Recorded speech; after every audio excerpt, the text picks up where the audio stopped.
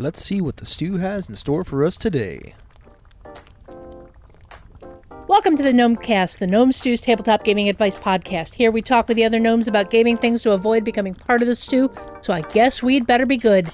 This episode is brought to you by our awesome Patreon backers like the bombastic Block Party Network, the dashing Daniel Markwig, and the mysterious Michael Beck-Esprium. Today we have myself, Ange, along with Walt, and we're welcoming him back to the fold as an active gnome.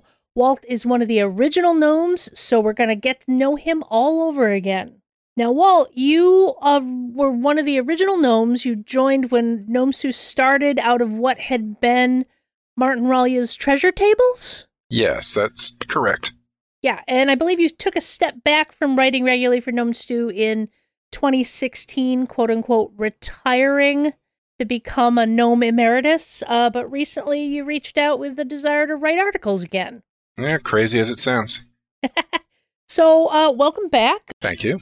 Tell us what your gamer origin story is. How did you get started playing RPGs? A long time ago. In a galaxy far, far away? In a discount mart far, far away.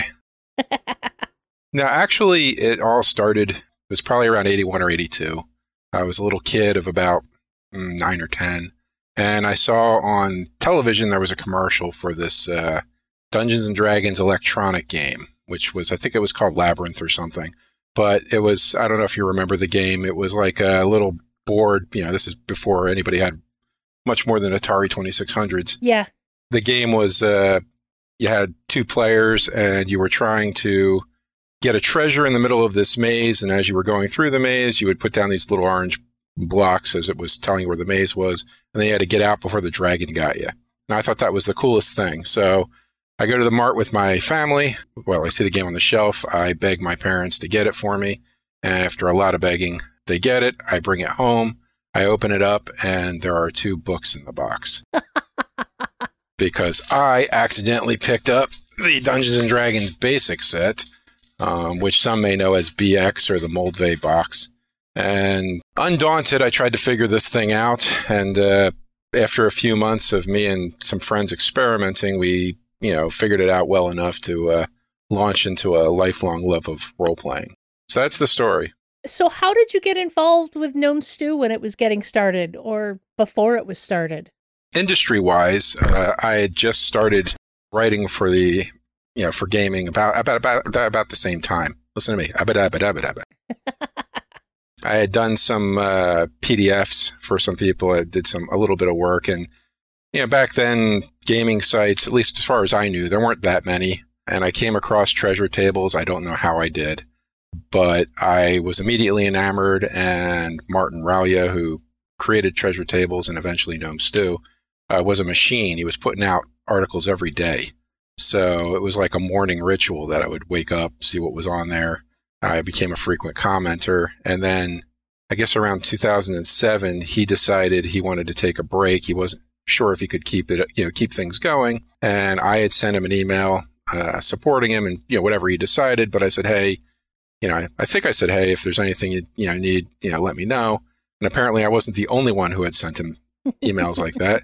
So a little while later, he decided to develop Gnome Stew, and he asked me to, come on and join him as one of the original gnomes. I believe of the gnomes we have left, original gnomes are you, John, Phil, and Troy? Is Matt still with you? Yes, and Matt. Jeez, Matt's going to be so mad at me. But he'll be happy that I remembered him. He's been on a little bit of a hiatus, but he's still with us. I remember when you joined and I walked out the door. It wasn't right away. I didn't drive you away right away. I joined in 2014 and you left in 2016. So you can't blame it all on me. No, I'm not blaming anything on you. But no, at the time, it was, one of the reasons why you were recruited was because a lot of us were starting to suffer from burnout. And we were like, we need new gnomes. And then, when Martin said that he was leaving, I was like, oh, this is a good changing of the guard time. And then dominoes started falling, and I was like, whoops. But had nothing to do with you, Ange. Nothing at all. No. And I mean, like, the blog landscape has changed, since Gnome Stew started and since Martin left, and just things have changed. So we don't have quite the same output of content, but I think we still have some good content we put out. I've still semi-regularly checked in, even after I had long since joined the rocking chair. It's still hard to get out of chairs now. The knees don't work as well as they used to. Hey, age is just a number until you stand up too quickly. It's a big number. That's my kids keep reminding me. What are some of your fondest memories of being involved with Gnome Stew over the years? Yeah, it's a good question. Obviously, in the beginning, it was really fun with the camaraderie amongst all of us. Mm-hmm.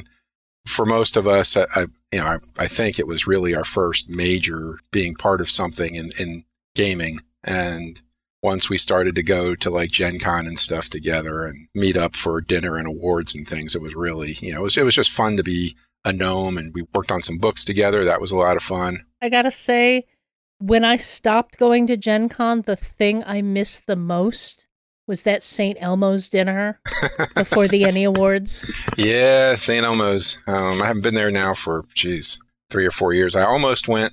I think it was this year or last year I almost went, but it was a case where I'd had so much meat over the last couple of days that the thought of doing it again was just nuts. Yeah, I could see that. Because I have a friend who's always dragging me to Fogo de Chao. Oh, that's all the meat. And I think I had done, what's the adjacent ones in the St. Elmo's? Harry and Izzy's? Yeah, Harry and Izzy's. Yeah, we had gone there, so it was kind of like, well, I already got my shrimp cocktail, so. Yeah. Some other things that I remember was one of the things I tried to do with the stew back in the day when I was writing was come up with sort of semi-regular article types. Mm-hmm. One of the things that I discovered that was a lot of fun were that my articles were more fun when I would ask questions and get the feedback as opposed to, me pontificating on some subject. Yeah. Two that jump out are the old hot button articles where I'd talk about something that, like, do you like having sci-fi elements in your fantasy game? Or the fair or foul, which was basically, hey, this problem came up at my table. This is how I handled it. Did I do it right? Yeah. Or should I have done something differently? And I think that's one of the areas in which blogs have kind of changed, because back when I started and back when Gnome Stew was, kind of really getting its feet under it, that engagement in the comment section of articles was huge. And I think in the intervening time, a lot of that engagement has just switched to different forms of social media. So it's like people still read the articles, but they don't necessarily engage in a conversation the way they used to. Yeah, I've noticed that too. And obviously when I came back, I was like, well, I'm not going to have that expectation again. And it's funny because when I first got started, I thought I'm never going to read the comments, because it's only going to get me upset. It's only going to get me, and then the first comment comes in and of course, go right down and read it. For the most part, the comment section on the stew has been civilized. There's been a few I remember a few incidents in the past where we'd get comments that were like, oh, you're just trying to start a fight. But I think for the most part, especially back in the day when they were much more active, I still remember things being relatively civilized. Yeah. And now we have it. It's basically, you can still comment on the articles, but it kind of gets vetted before it gets published. And that's actually more for the spam bots than it is for anyone being a jerk. I also remember the excitement of winning our first award. Ah, yeah. I think Martin flew in for that one. I had to share my room with him because he hadn't been planning on attending, but suddenly we were getting an award or something like that. And there was that one award show where I fell off the stage, but we don't need to talk about that. Hey, you brought it up. I didn't. Ennies, if you're listening, you could use some rails. To be completely honest, the year I was there and went up to the stage to help accept, I also was terrified of those stairs because there's no handrails and I am clumsy, so... I did land on my feet like a cat. That was a good thing. But hey, maybe that's why my knees hurt so much now. Who knows? Can't possibly be the weight. You mentioned earlier that you started writing for RPGs right around the same time you were getting involved in Gnome Stew. Can we talk about the games you've worked on? I hope we can talk about the games you've worked on. Some of them. I don't know how much I can talk about current things because of NDAs and stuff. Yeah. But there are a lot of things I've been doing this year. One of the things I've been doing is something that I've been doing for a long time now, which is Victoriana for Cubicle 7. We're doing it as a 5e/C7020 system, which is their new house system that's compatible with 5e, which came out of that same era, that little kerfluffle that happened in January. That little kerfluffle back in January where everyone was like, okay, we're just going to make our own system now. Yeah, and then obviously I still have a long-running association with like the Doctor Who role-playing game. In the past, I've done stuff for Green Ronin with DC Adventures, and through them with Wizards Out of the Abyss for Dungeons and Dragons, which was really interesting because that was back when you got to write this adventure, but the books aren't quite out yet. So I had stuff on my hard drive, which was a lot of fun with my friends because they're all like, I wonder what's going to be in the new player's handbook. And I'm sitting there going, I can't tell you. You don't even know I have it, but I know what's in there. And then let's see, other things that I've done. I've done some stuff for Call of Cthulhu that's not quite out yet. I've done, lots of things. I know you've worked a lot with Cubicle 7, both the Doctor Who system and Victoriana. Primarily, I'd say a good 80% of my output over the last 10 years or so has been through Cubicle 7. Yeah, like I said, I've done a lot with the Doctor Who line. I've did a lot with Victoriana. I've also worked on recently, one of the most recent things I can talk about is I did work on the Adventures of Middle-earth when that was Cubicle 7's. And they took the journey rules out of that and turned it into a bigger product for 5e generally called Uncharted Journeys, I think. If I got the name wrong, I'm sorry. It's not in front of me. Yeah, that was a lot of fun. And it actually has a very sort of old school feel to it because it's designed to make traveling from place to place more interesting with just a couple of dice rolls as opposed to, trying to come up with a lot of stuff. Travel in RPGs is one of those things where either you just need to hand wave it and it's a line between two red dots to get to the interesting stuff, or you have to make the travel itself interesting without being a slog. Yeah, it can be. Yeah, it depends on how you play the game. But yeah, so lots of stuff. I, weirdly enough, seem to have forgotten more than I remember, but that's age. So now, why don't you give us the elevator pitch of what Victoriana is? Victoriana is a fantasy adjacent version of the late 18th or 19th century. So it's Victorian, but it has a lot of fantasy elements mixed, with magic and, steam basically. So we have analogs of, traditional fantasy species in there, but they're all sort of living together. There aren't separate elven type nations and things like that. And it is roughly historical. I would say it has kind of like comic book continuity. There are superheroes in the world, but in this case, they're magicians and engineers and things like that. But it's a lot of fun. It brings in the steampunk, and you can dial up and down the magic and the science as you would like. Most of the time, it seems like most of the adventures we come up with skew toward the investigation, mystery kinds of stuff, and then usually there's some combat sprinkled in, but it's a lot of like social interaction, a lot of gumshoe detecting and stuff like that. It's very different than kicking down doors and, monster hunting. Although you can do that. You can do that too. You can. I think it's that steampunk Victorian age stuff lends itself well to the Sherlockian type investigation. Then there's all the Jack the Ripper stuff. And yeah, it's just, you can get into fun mysteries. Yeah, the one change that I would say is probably the biggest one for this edition is that we moved the timeline up to 1887 for the Queen's Jubilee, and lots of interesting things will be happening during that year. But that's a way, too, that it kind of gives a shout out to people who've played the earlier editions, because it's kind of like the campaign you were running before is now, your 20-year-ago history. So what edition is this one? I mean, obviously it's a new system, but how many prior editions have there been? Yeah, well, that's where it gets tricky, because there are 4 editions. This would be the 4th, but I'm so used to calling it Victoriana 5e that 4 just sounds weird. And funnily enough, none of them have actually ever used completely the same system. The original Victoriana that came out in 2003, I believe, used the fusion system. I don't know if you remember that one. Sounds familiar. There was one version of Champions that used the fusion system. before they went back to the hero system. I think it was Champions 4th edition. When Cubicle 7 picked it up, back then it was done by Heresy Games.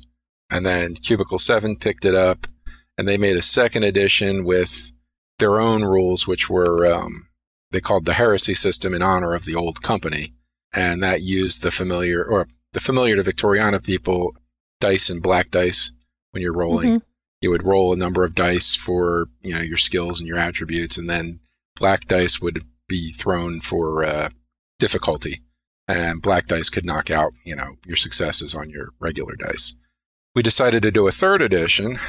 The 3rd edition used roughly the same system as 2nd. We just made some tweaks to clean it up, and one of the complaints we had gotten from 2nd edition was we'd made magic a little too hard to cast. There was no reason for a magician to throw a bolt of energy when it was much easier to use the gun. So we tweaked up the system, cleaned it up, and we made 3rd edition was the first one to make the steampunky elements core. That had been the system we'd been using since 2013.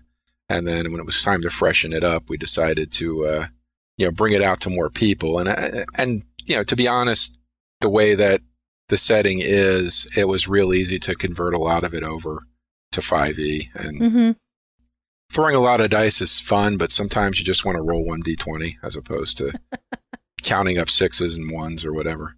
Yeah. There's something satisfying about the fistful of dice, but then it slows everything down as you have to sort through, all your results to figure out what happens. Or if I go back to my Wayback Machine, there was a really funny session I was playing where we were playing I don't remember which version of Shadowrun it was, but I had a street samurai and there was another one guarding a door in a hallway in a hotel, and we were both just, shaking fistfuls of dice at each other and nobody could hit anybody. It was just I threw this massive amount of dice. Did I get you? And massive.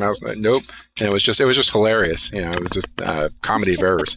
I'm sure we were probably getting a rule wrong somewhere in there, but whenever I hear dice pool, that's the first thing I think of. It reminds me of those Shadowrun dice pools or damage in Champions. Yeah. So speaking of the Wayback Machine, now that you're back as a full-time gnome, what can our readers look forward to from your articles? Well, at the moment, what brought me back is sort of the flip side of what drove me all away. What drove me away, or sent me into retirement, or however you want to call it, get off my lawn. That at the time I kind of felt burnt out. I thought I had said everything I'd wanted to say. Anytime I came up with a new idea for an article, new in parentheses because it would turn out to be something I had written a couple of years earlier, it was time to go. But then something changed this past November or December now, and that was, and I mentioned it in my first article that came back. I was sitting on the couch with my eldest daughter, and I was flipping through YouTube, and I came across Matt Colville talking about what the big equipment list for D&D was for. And that launched into a whole thing of old school play. And my daughter was like, "Dad, that sounds like a lot of fun." And I was like, "Do you want to try it?" And she was like, "Yeah." And I was like, "All right, let me see if I can get a group together." And so January of this year, I got a group together just for a one shot. And I think we had a couple of boomers, primarily Gen Xers and Gen Zers. And your daughter is Gen Z. Yeah, suddenly somehow we had missed millennials. No millennials showed up. It was just one side and the other. Yeah, we had a blast. And in prepping for that game, I started really kind of deep diving into what I call old school play, which is funny because the first thing I learned was that I didn't play it that way back then. Yeah. But in reading that stuff, I was like, wow, this is really sort of opening my eyes to a lot of discussions and things I'd read about in the past and I never quite understood. And now I'm, coming to it. I'm like, so suddenly I was inspired to say all this stuff. I was like, share the knowledge and things. And I was just like, oh, well, maybe I should, crawl back to the stew and see if, I can put some of my crazy thoughts back here. Yeah, I know we've talked about this before, but I have had an aversion to old school OSR stuff because I don't want to play like I did in the 80s anymore. It was enough to get me caught up and completely invested in the hobby.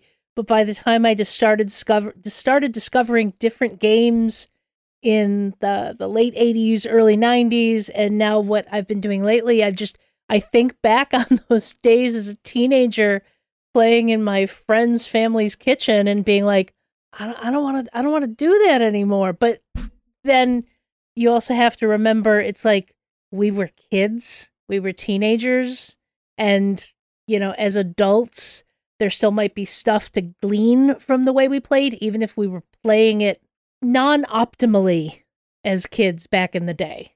Yeah, it kind of reminds me, I remember watching, I guess it's a couple years ago now, but I was reading an interview from the people who did the new Voltron cartoon that came out. I guess it's on Netflix now. I was on one of those, and they said that their design goal when they were coming up with the new series was not to emulate what was in the 80s, but rather how we remembered it being. Yeah. And, as I said, I did not do it in the early 80s. In trying to decide, and trying to figure this game out, I moved right into, what I call these days mission-based games. You show up, the game master, through whatever vehicle they choose, pushes the players to run the mission, and that's that's how you play. So back then it was kind of like, well, what are we going to do? Well, I just bought Against the Cult of the Reptile God, so we're going to go through that. Okay, it wasn't in the old school style of open world gaming that I've since learned about. So even for my buddies, it's not like we feel like we're completely back in the 80s. It feels, it all feels like fresh and new as a new style of game because we never did it before. Yeah. So everybody's having fun. And I think for me, the two biggest things are, three things really. Number one, my group meets once a month or once every 3 to 4 weeks. So we're not getting burnt out on it. Secondly, because of the way it runs, I have 8 to 10 players on any given day. That does sound old school. When you can get a big old group like that together for 6 hours, it's something special. It's very different than my other games where I try to have 8 to 10 players go through one of the adventure paths in 5e, and that would be a nightmare. Oh, yeah. I remember having to adjust for 6 players. And then the third thing is that because I'm able to pull a lot of the old adventures or modules in the old parlance back, and none of my friends remember any of them. Once I did the setup and created sort of the world, as it were, for them to play in, it's very easy for me to kind of just, between sessions, not really think about it. Whereas usually when I'm running a game, I'm plotting constantly. Yeah. And I always feel like I didn't do enough when I'm driving to the game, or whether I'm waiting for people to come over. It's like, oh, I wish I had another couple of hours. This NPC or this plot line isn't as strong as I'd like. Hopefully, but I don't really get a lot of that with that older style. But, lest we forget, I still have other campaigns, and we don't, I'm not exclusively playing this. It's just, this is an untapped era for me to write about. So that's kind of where I'm starting, and then we'll see where it goes. Now, I'm excited to read your future articles on this style of game. See where it goes.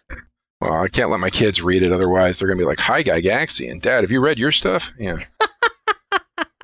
Well, I am quite glad to have you back as a regular gnome, as I always enjoyed your articles, and I'm excited to see where they go. Yeah, I'm excited to be back. It's kind of a weird feeling. Can you go home again? Or, or as I quoted in my first one, I want to go back, and do it all over.